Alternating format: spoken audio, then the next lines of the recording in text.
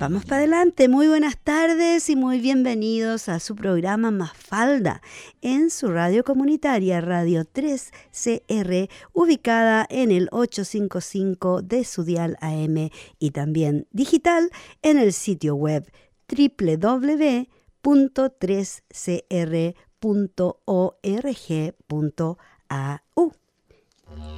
Y como es nuestra tradición y costumbre, queremos reconocer a la gente Wurundjeri de la nación Kulin como los guardianes tradicionales de la tierra en que vivimos y trabajamos. La soberanía de este territorio nunca ha sido cedida, ya que esta fue y siempre será tierra aborigen.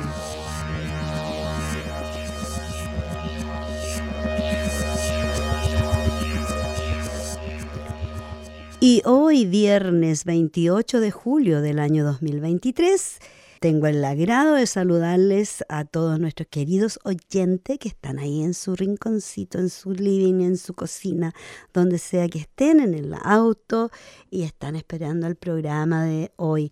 Hoy, un día increíble porque hizo sol, se me secó la ropa, estamos en invierno, pleno invierno se supone, con 19 grados, así que no sé qué está pasando. En algunas partes del mundo, un calor insoportable, las temperaturas súper altas como nunca se habían visto. Y así, muchas cosas están pasando, mi equipo está un poco retirado por hoy, porque se están recuperando. Saludos a todas mis queridas mafalditas, a Lorena, que se recupere pronto, a Sofía, que se recupere pronto de su piecito torcido, y Cristina no pudo estar acá, pero vamos a estar hablando con ella por teléfono. De todas maneras, ha ocurrido mucho, tengo tantas cosas para conversar con ustedes, compartir con ustedes, que ojalá el tiempo nos dé. Siempre el tiempo no nos da, pero hoy es el último programa de este mes de julio. ¿Qué les parece? Se nos fue, pero súper, súper rápido. Y han habido cosas increíbles. Primero voy a empezar hablando de mujeres. Hablando de mujeres porque este es un programa feminista, como ustedes ya saben.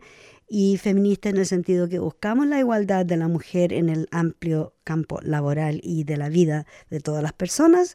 Somos seres iguales y por lo tanto debemos ser tratados con respeto y con igualdad. Hay una cosa que acá en este país no había sucedido y es de que las mujeres indígenas sobresalgan y participen en la vida de la ciudadanía, porque de hecho no hace tanto tiempo que la gente aborigen fue reconocida como personas aquí en este país australiano, dirigido por la corona inglesa, por supuesto. Y con gran orgullo me gustaría contarles que se ha nominado o se ha nombrado a la primera mujer indígena como jueza en la Corte Suprema de Australia. Su nombre es Louise Taylor, una mujer joven, un orgullo para la comunidad aborigen y un orgullo para todas las mujeres de que haya sido reconocida, y por su trabajo, por su educación, por su formación, ella está ocupando un cargo sumamente importante. Así que felicitaciones a Louise Taylor. Es importante que sepamos lo que sucede en Australia, porque este es el lugar donde vivimos y aquí es el país que nos dio una acogida tan calurosa. Hay otra niña que me gustaría conversarles, porque yo creo que ustedes ni siquiera saben. Se trata de una niña pequeña. Es una niña mexicana. Felicitaciones a todos los mexicanos, porque de verdad este es un prodigio, una niña prodigio. Ella se llama Adara Pérez. Es una niña de solamente 11 años. Ella, cuando tenía 3 años, fue diagnosticada con autismo. Pero bien sabemos que las personas con autismo tienen un problema de socialización, de socializarse, les cuesta hacer amigos a veces, mirar a la cara, qué sé yo, un montón de cosas, pero intelectualmente tienen un coeficiente intelectual arriba por el mayor de mucha gente, de la mayoría. Bueno, esta niña, Adara Pérez, su coeficiente intelectual está incluso por arriba de Einstein. Einstein tenía un coeficiente intelectual de 160 y Adara tiene 162. A su corta edad, a los 11 años, ella es ingeniera en sistemas industriales e ingeniera matemática. Los niños que tienen autismo o Asperger's, ellos se concentran más, se enfocan mucho más que la mayoría de la gente, y con la ayuda de sus padres, por supuesto, y la formación que ellos le dieron, en este minuto ella está estudiando para ser científica y para usar las pruebas G, que es las pruebas en contra de la gravedad, porque se está preparando para volar al espacio cuando tenga solamente 17 años.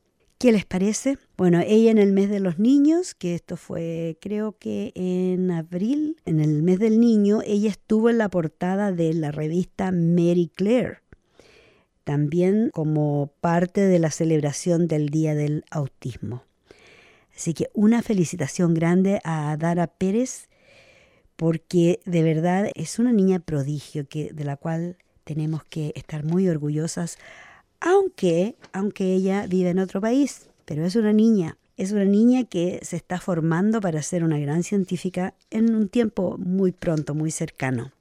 Hoy día no voy a tener el lujo de tener ayuda, que me estén ayudando para conversar, pero sí me gustaría tratar de abarcar el máximo de cosas que estaba mirando. Y una de las cosas que me resultó bastante increíble fue que finalmente esto se ha venido arrastrando por muchos años.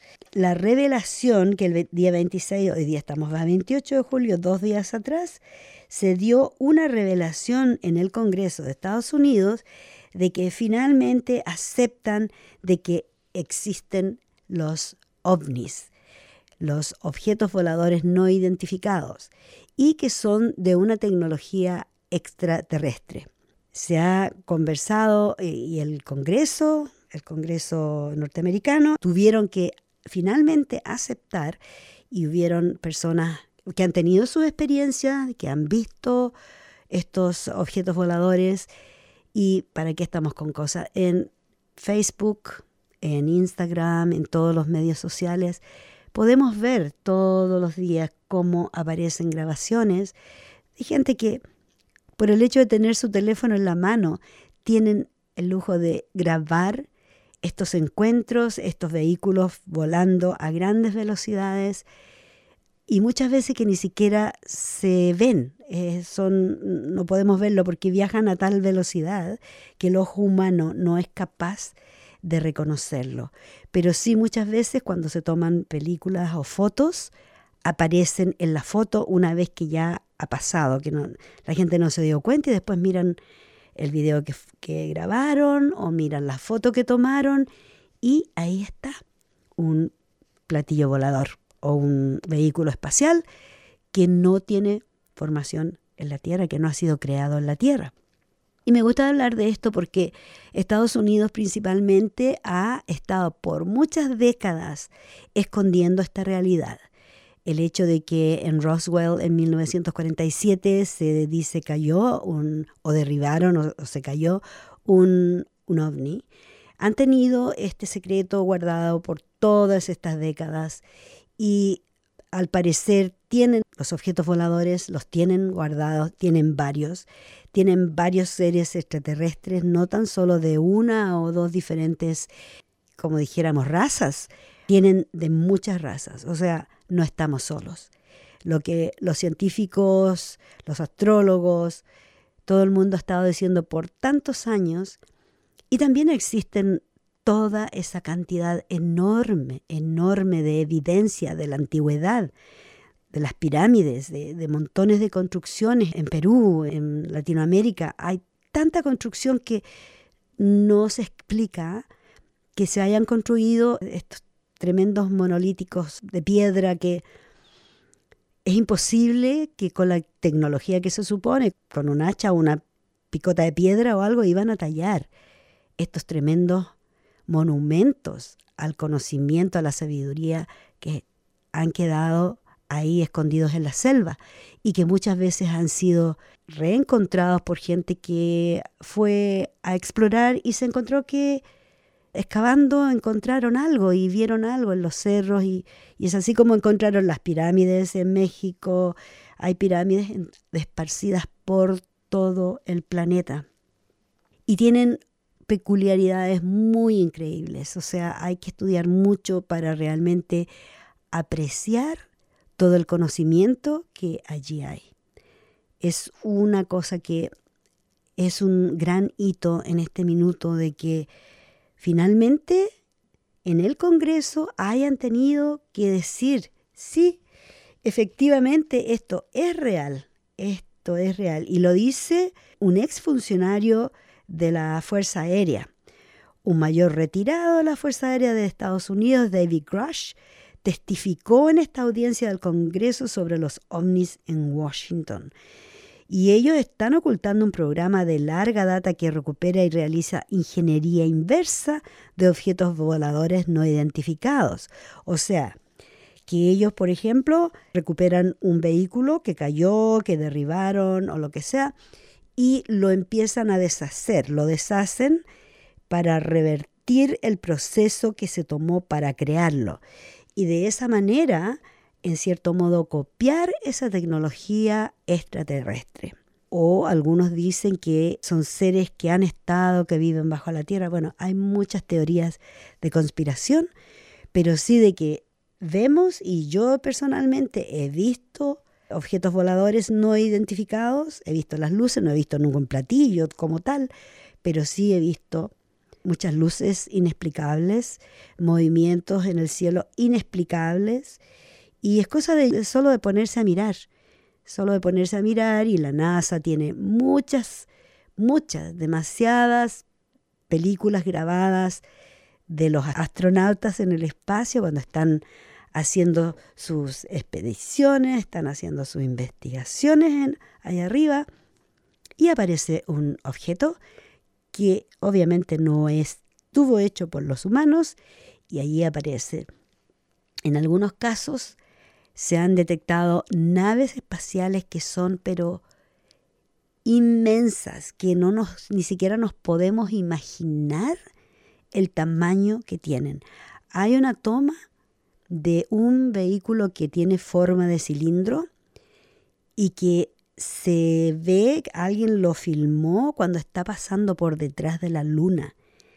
Imagínense detrás de la luna que se vea un cilindro inmenso de grande y está pasando y varias personas lo filmaron. Entonces, ¿hay algo de verdad?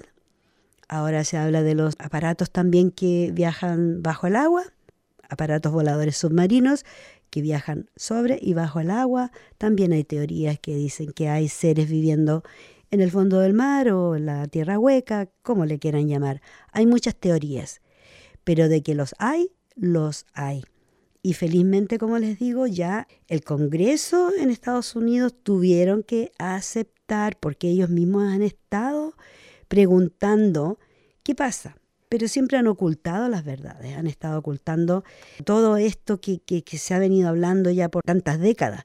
No vamos a decir cientos de años, pero sí la evidencia de cientos de años está en los sumerios, están en un montón de pueblos antiguos que hay pinturas, hay carvado, hay esculturas, hay un montón de evidencia.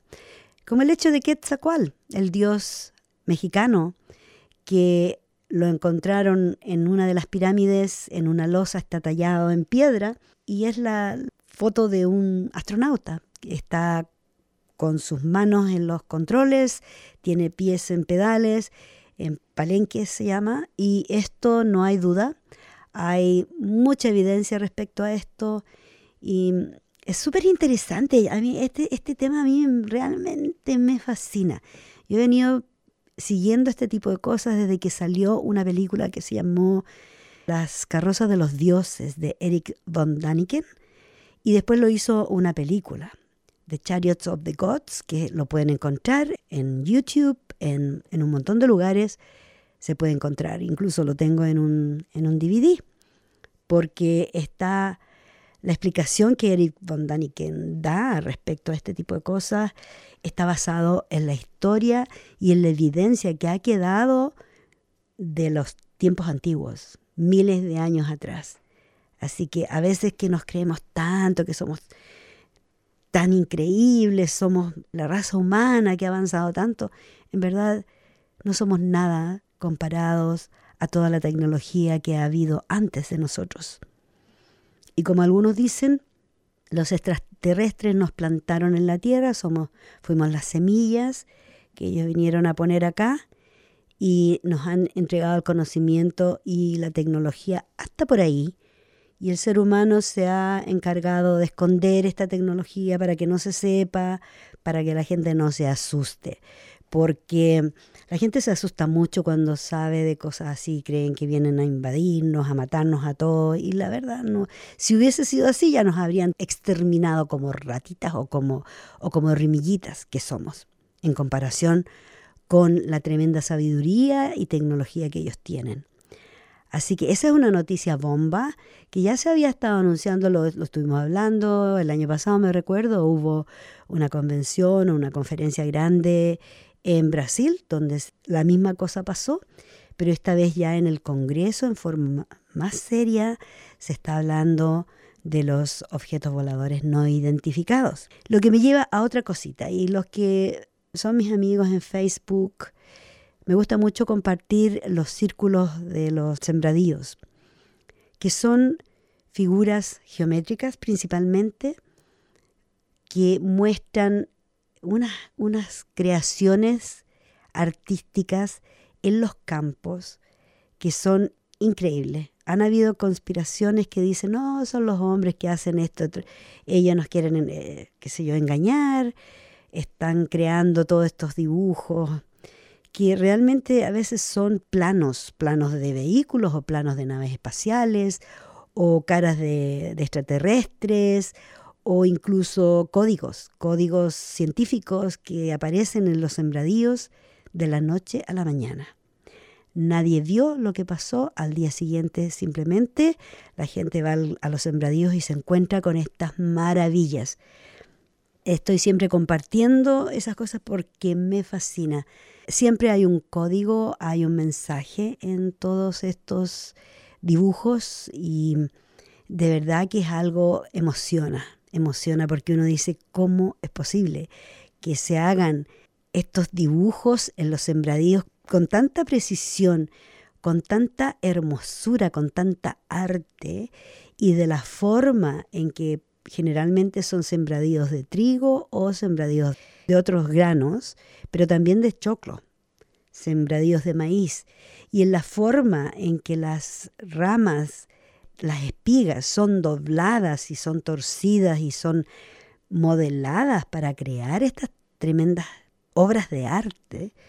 Realmente uno no se puede explicar cómo lo va a hacer un humano. Es imposible que un humano haga eso, ni con la tecnología que tenemos en este momento. En este momento no tenemos esa tecnología, como también para decir, ok, la Puerta del Sol en Perú, las pirámides, el Machu Picchu, lo hicieron a punta de un mazo y de una picota. No, ¿cómo? Imposible. Imposible que se hayan construido esas tremendas construcciones, haber movido esas tremendas moles de piedra arriba en las montañas y de poder decir, lo hicieron los humanos.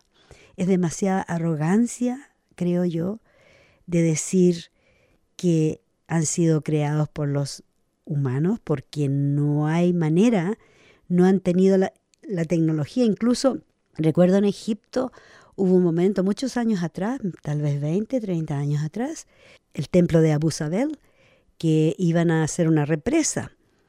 Y para mover las tremendas moles, las estatuas de piedra que habían allí, que eran pero gigantescas, tuvieron que cortar estas moles, estas estatuas, las tuvieron que cortar en muchos pedazos para poder moverlas con las grúas y con la tecnología que tienen en este momento.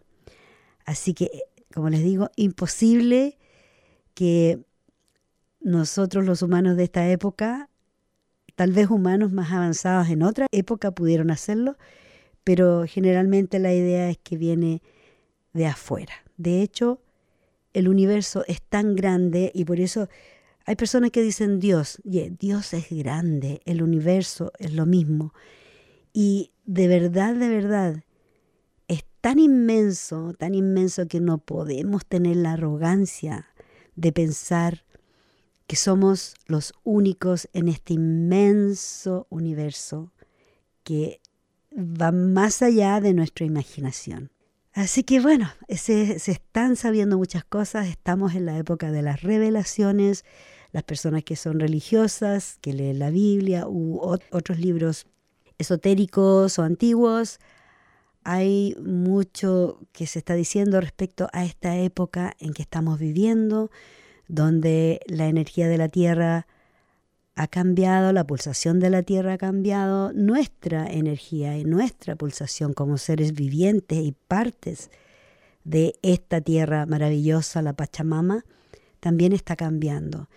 Y eso explica, en cierto modo, muchos de los problemas de salud que nuestros cuerpitos, nuestras cuerpas están sufriendo, porque se están adaptando al nuevo latido de la Tierra. No estamos acostumbrados a la frecuencia con la que nuestra Tierra está latiendo en estos minutos. Y debido a eso es que nuestro cuerpo tiene que ponerse a la par con ello. Y para ello no dejamos de sufrir de dolores de los huesos, dolores de cadera, dolores de todo un poquito, porque nos estamos ajustando a una nueva vida, a una nueva dimensión, y que es todo bueno, va a ser todo positivo. Así que yo les recomiendo, piensen positivo, porque de no hacerlo, bueno, no estamos felices. Hay que buscar las 4 hormonas de la felicidad, por ejemplo, que son la oxitocina. La primera hormona de la felicidad es la oxitocina, que se activa riendo mucho y abrazando con amor a la gente que uno quiere, ¿ya? La hormona de la felicidad es la endorfina. Y las endorfinas se activan cantando, bailando, pasándolo bien, tocando música. Es la mejor manera de activar esta felicidad que tanto buscamos. La tercera hormona de la felicidad es la serotonina. Y la conseguimos con el ejercicio físico y pasando tiempo en la naturaleza. Yo sé, muchos de nuestros oyentes están teniendo problemas de salud física, problemas de movimiento. Entonces a veces es difícil hacer ejercicio físico si la persona ya no está tan joven, pero sí una caminata en el parque. Ahora hace mucho frío para poner los pies en la tierra o en el pasto, pero si se atreven, a menos que no se agarre un resfrío, pero sí pasar tiempo en la naturaleza ayuda a despertar la hormona, la serotonina, que nos da felicidad. Abrazando los árboles también es una forma de incrementar la serotonina en nuestro cuerpo. Y la última hormona de la felicidad es la dopamina. La dopamina se consigue durmiendo 8 horas al día.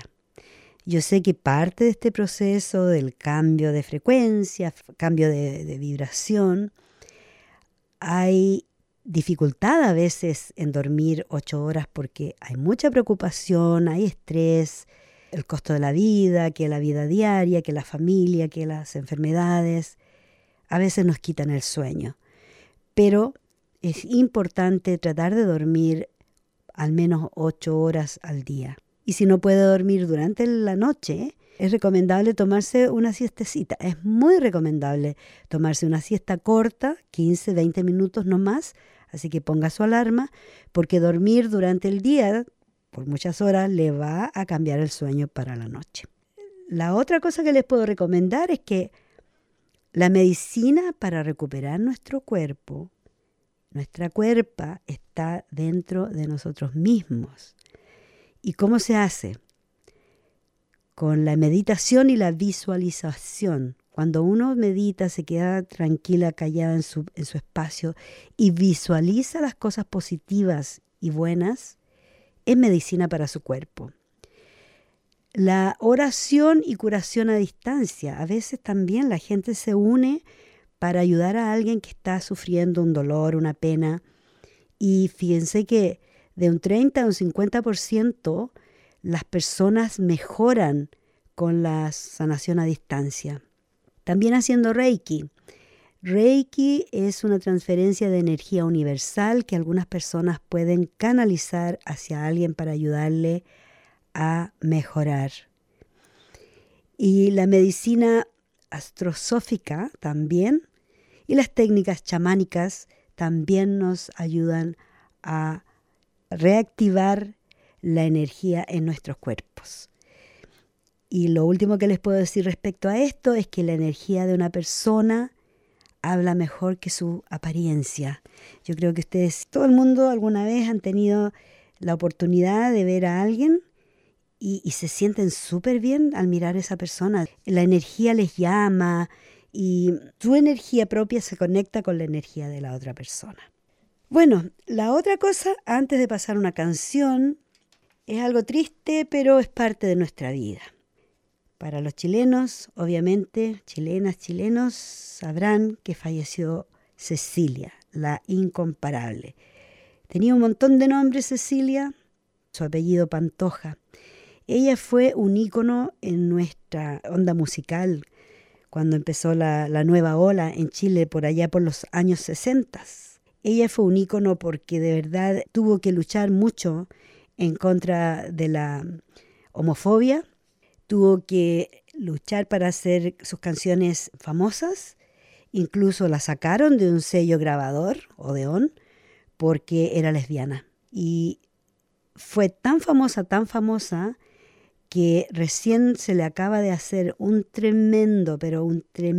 colosal homenaje y despedida en el Teatro Caupolicán, donde todos los cantantes de mayor envergadura en Chile le han rendido un homenaje a Cecilia. Y coincidentemente, cuando yo era pequeña, mi hermana tenía un amigo en la radio Minería donde ella actuaba, y cuando yo era chica me gustaba tanto y cantaba todas las canciones de ella y la conocí ahí actuando en vivo. Así que un saludo a Cecilia y no un adiós, sino un hasta pronto.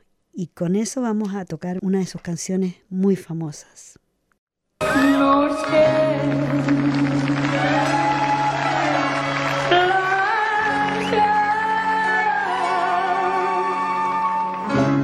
Risa.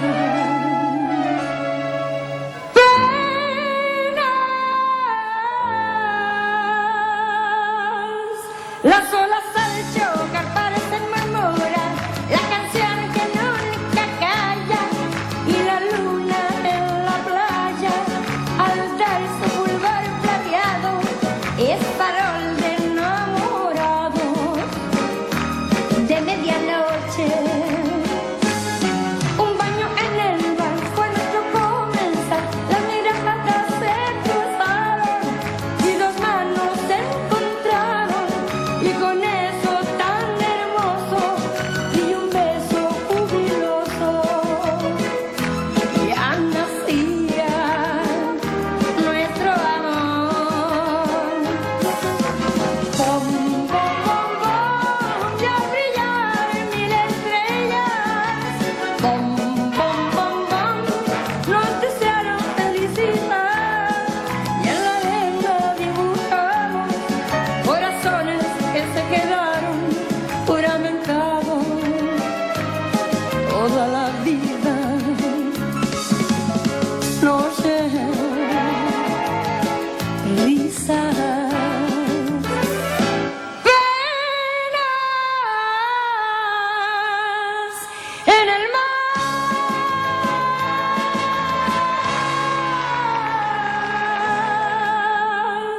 Las olas al chocar parecen murmurar la canción que nunca calla, y la luna en la playa al dar su fulgor plateado es farol de enamorados de medianoche. Un baño en el bar fue nuestro comenzar, las miradas se cruzaron y dos manos se encontraron. Y con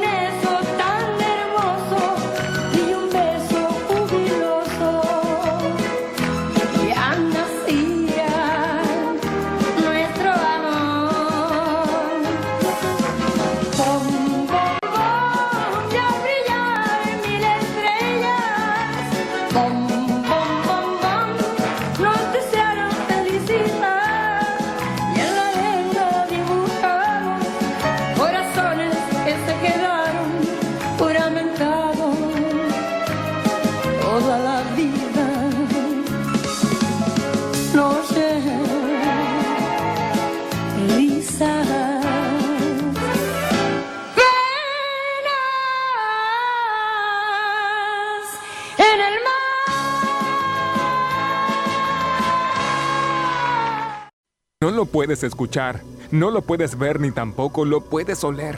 Pero mientras tu calentador de gas está funcionando, un monóxido de carbono peligroso podría estar esparciéndose por tu casa. ¿Tienes la certeza de que tu calentador de gas es seguro? Haz revisar tu calentador al menos una vez cada 2 años por un instalador de gas calificado. Visita Energy Safe Victoria en esv.vic.gov.au. Energía segura siempre. Autorizado por el Gobierno de Victoria. One Treasury Place, Melbourne. A 3CR soporta.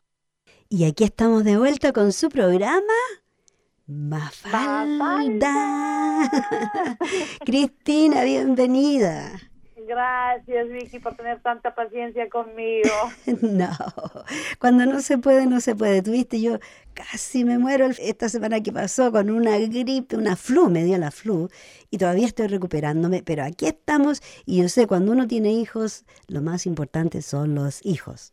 ¿Sí o no? La verdad que sí, ¿verdad? Claro que sí. Nos cuesta, pero yo mientras estaba aquí escuchándote, te estaba escribiendo para que supieras que aquí estaba. Yo sé que tú súper siempre estás ahí. interesante todo lo de que hablaste. ¿Cuál de todas las partes? Porque hablé bastante. Hablaste bastante, pero yo empiezo por lo último. A ver. Para contarnos. Entonces, bueno, hay que decir que no sabía que Cecilia se había muerto. Sí. Una gran pérdida. Tremenda. Sí. Sí, pero tú sabes que yo no creo con las coincidencias. No.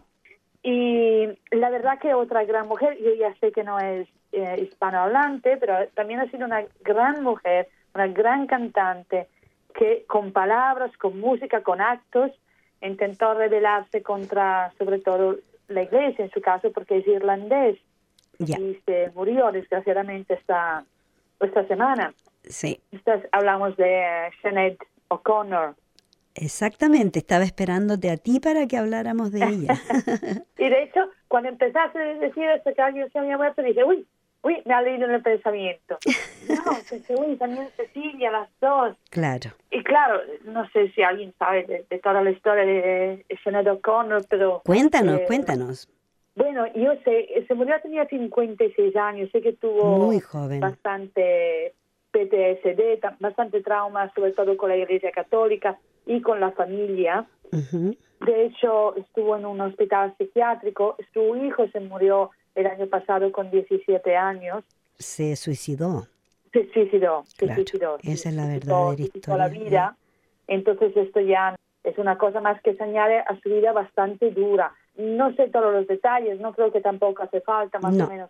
Lo hemos hablado muchas veces, lo que muchos han tenido que sufrir desgraciadamente por manos de la Iglesia Católica. Los irlandeses sabemos que siempre han sido muy religiosos. Yo creo que a veces casi más que nosotros. Sí. ¿No tienes esta estación?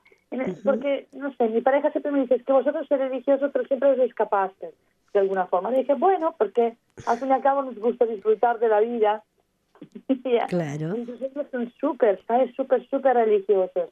Y nada, y no sé si te acuerdas, creo que fue en el 99, a mí se me escapa el tiempo a veces, cuando cantó y enfrente de todo el mundo rompió la foto del Papa, ¿te acuerdas? Sí, creo que fue en el 98, algo por ahí. Creo que estaba sí. muy joven ella todavía. Estaba muy joven, estaba muy joven, sí. Y sí, 98, 99 fue una gran... Pero claro, para algunos es un acto extremo, para otros, visto desde fuera, piensan, mira, fue su forma de lidiar, ¿no?, con el dolor que llevaba dentro. Sí. Y una voz increíble, una mujer guapísima, una voz increíble. Y lo de ella, lo que a mí me impactó, que en esa época no se hablaba de la pedofilia que existía en la Iglesia Católica, ¿cierto? Claro. Y ella fue una de las primeras que, digamos, usó el escenario mundial para protestar en contra de esto y decir quiénes son realmente los malos. Sí. Porque de verdad era algo tan común. Mira, ahora después de eso se ha sabido de tanta maldad en la iglesia que es realmente te deja sin palabras a veces. La verdad que sí. Lo que tú dices, la gente en esta época no estaba preparada. Y a veces, repito, visto desde fuera, a lo mejor como Cecilia, ¿no?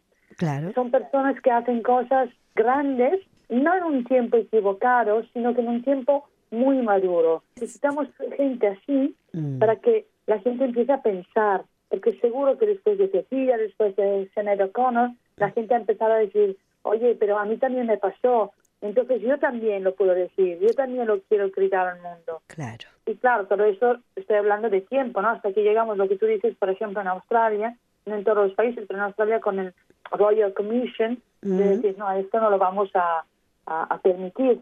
Y que aún falta, ¿no? Aún falta mucho. Por reparar, Pero, sobre todo, que no tiene reparación, un daño así que se le ha hecho a los niños, de verdad esos niños no tienen reparación, porque los ha dejado marcados para el resto de sus vidas. Claro, y son marcas que, mira, como me dijo justamente una amiga, me dijo, la marca se queda allá, más o menos aprende a convivir, pero luego pasa que te das un golpe, o alguien te da un golpe y esta parte empieza a sangrar más que las otras. Claro. Y te vuelves a recordar del dolor que sufriste. Y allá está, es convivir. Es imposible hacer otra cosa. Bueno, o le haces una lobotomía. Shania, ella fue a cantar al Festival de Viña, no recuerdo el año, estuve leyendo un poquito, y al parecer ella dijo que ella no iba a actuar si tocaban la canción nacional de Estados Unidos, porque era tanta la fobia que le tenía por todas las injusticias, todos los daños que han hecho, sobre todo la iglesia, a los niños, y que incluso el Padre Francisco, yo tengo respeto por la gente religiosa, pero el mismo Papa Francisco está diciendo que hay cosas que hay que dejarlas tal cual están, no hay que mover el polvo, porque se va a levantar mucho polvo, entonces dejemos las cosas tal como están.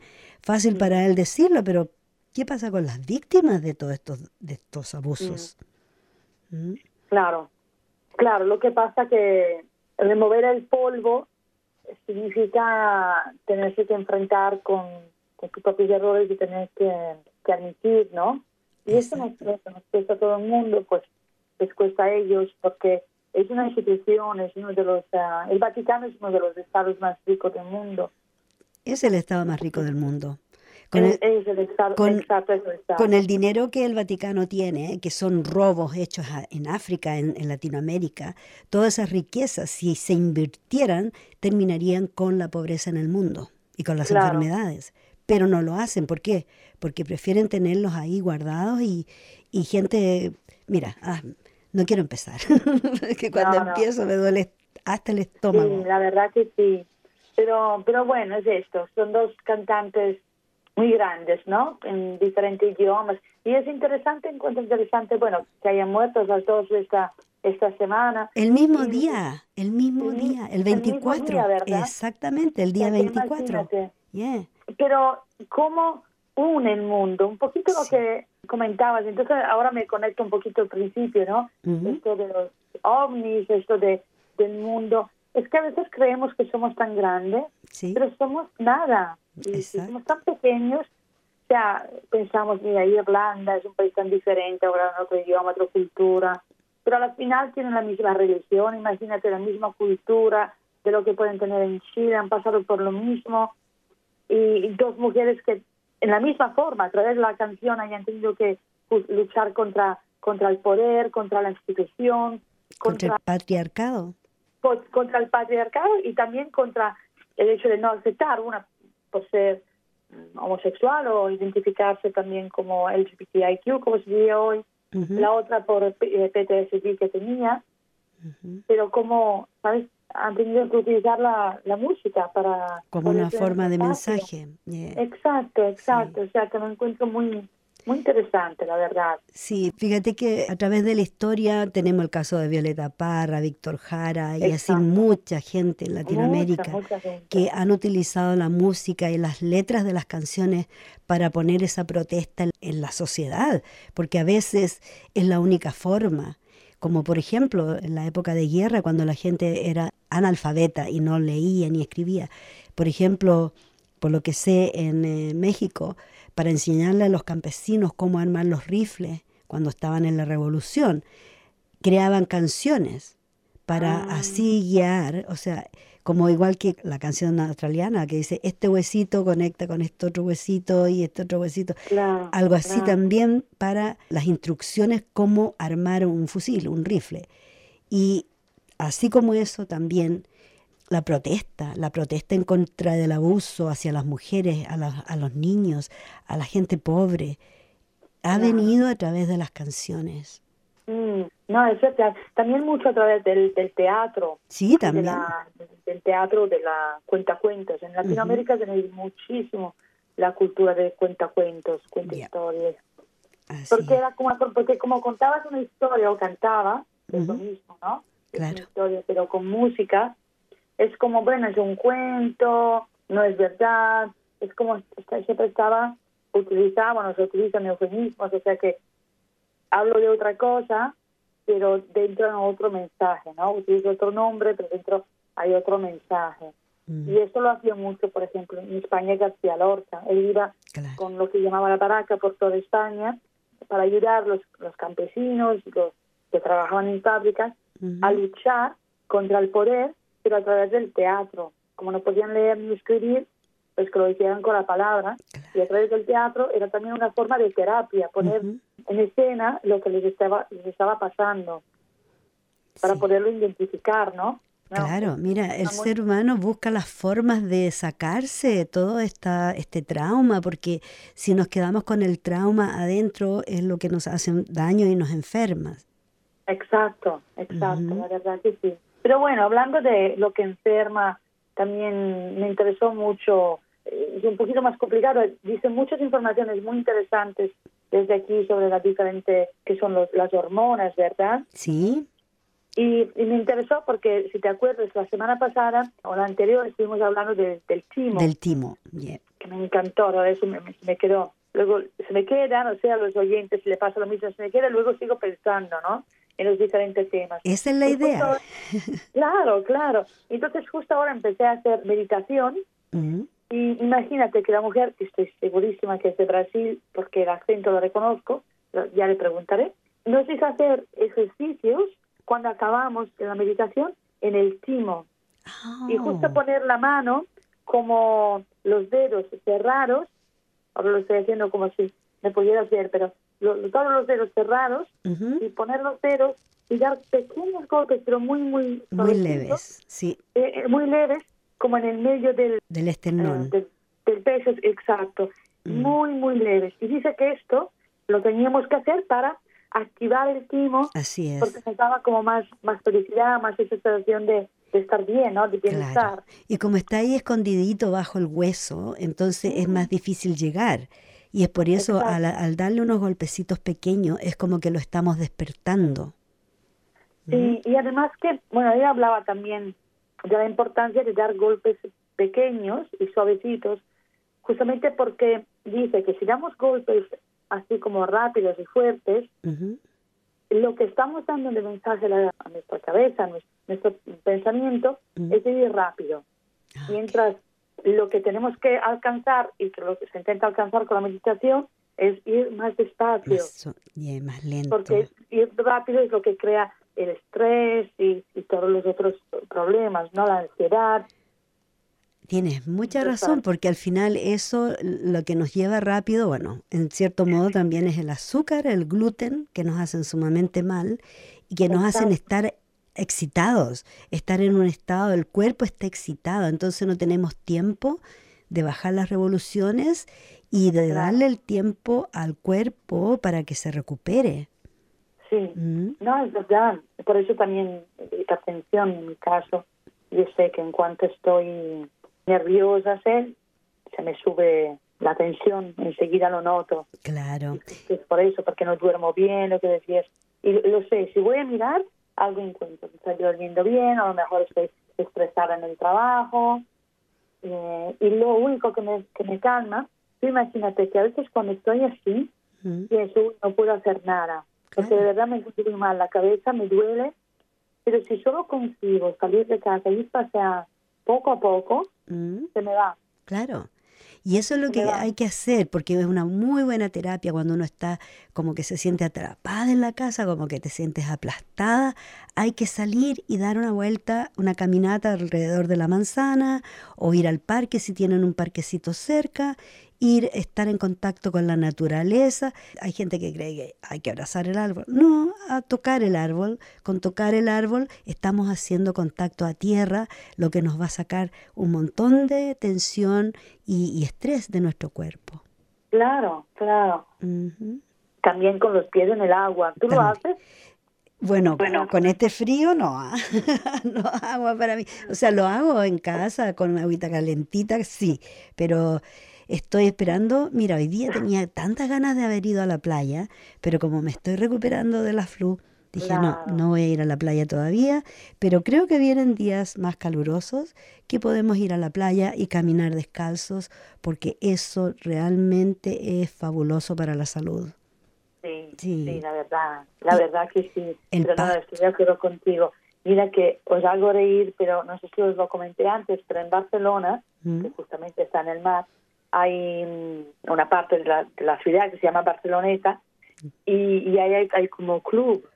Y los clubs van esta gente de 70 años para arriba y van cada día, te lo juro por mi alma, cada día desde el 1 de enero hasta el 31 de diciembre, con frío, sin frío, con viento.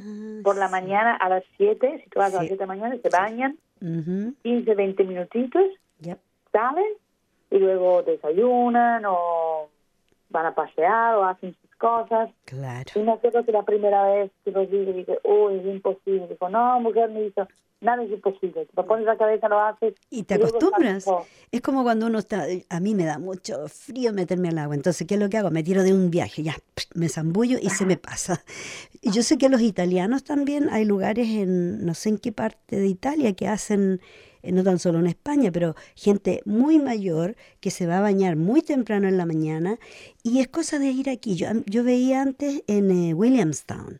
Había una señora muy mayor, como de 80 años, que todos se admiraban, incluso salió hasta en el periódico, porque ella tenía una salud de hierro y todos los días iba a nadar un poco hacia adentro en el mar y volvía. Y mira, no, una persona de 80 años no parecía que tenía, parecía de 60. Es porque la vitalidad que les da el agua fría y el ejercicio y hacerlo en forma constante es maravilloso para la salud. Sí, la verdad que sí. O sea que ya hemos dado bastantes consejos de buena salud. Así es. Ahora tenemos que ponerlas en práctica.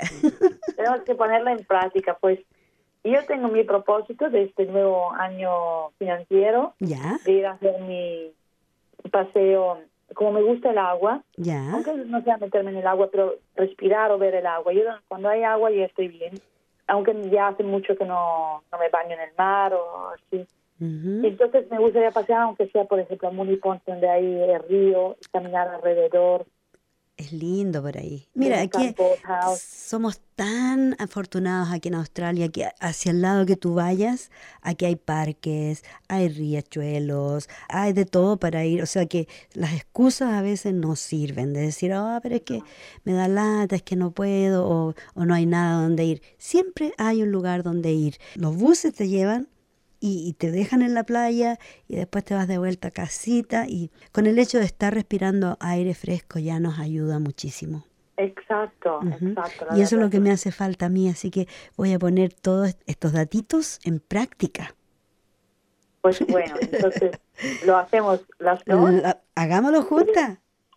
Hagamos juntas. Hagámoslo La verdad que sí. Yeah, me encanta la idea.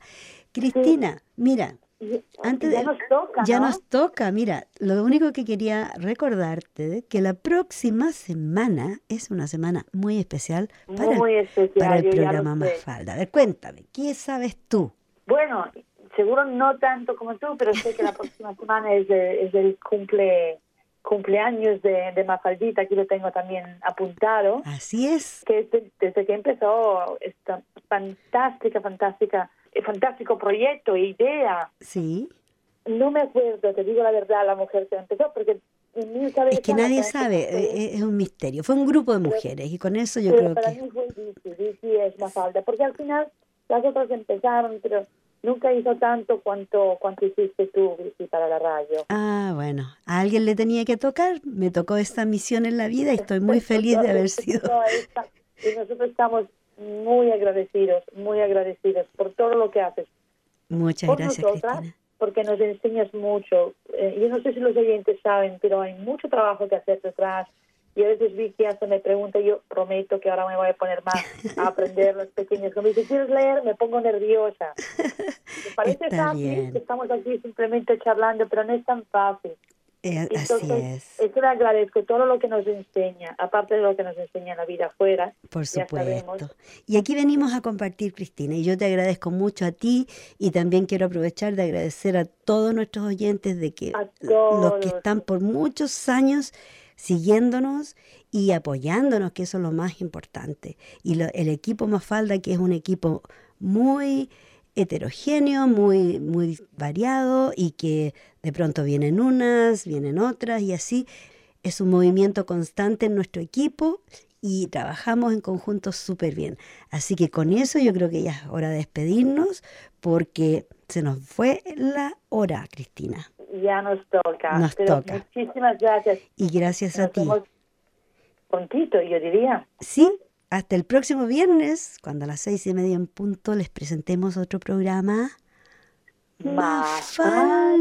Mafalda. Y nos vamos a despedir con una canción en honor a Shania O'Connor. ¿Ok? Chao, chao. Muy bien. Bye. Hasta la próxima. Hasta la próxima.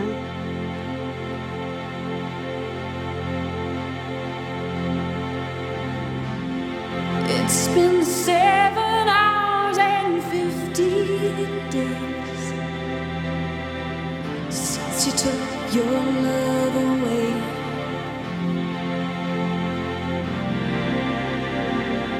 I go out every night and sleep all day since you took your love away.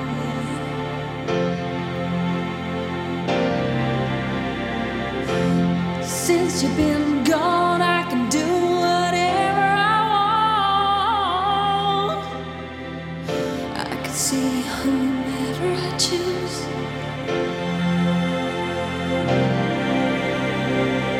I can eat my dinner in a fancy restaurant, but nothing, I said nothing can take away this blues. 'Cause nothing compares to you.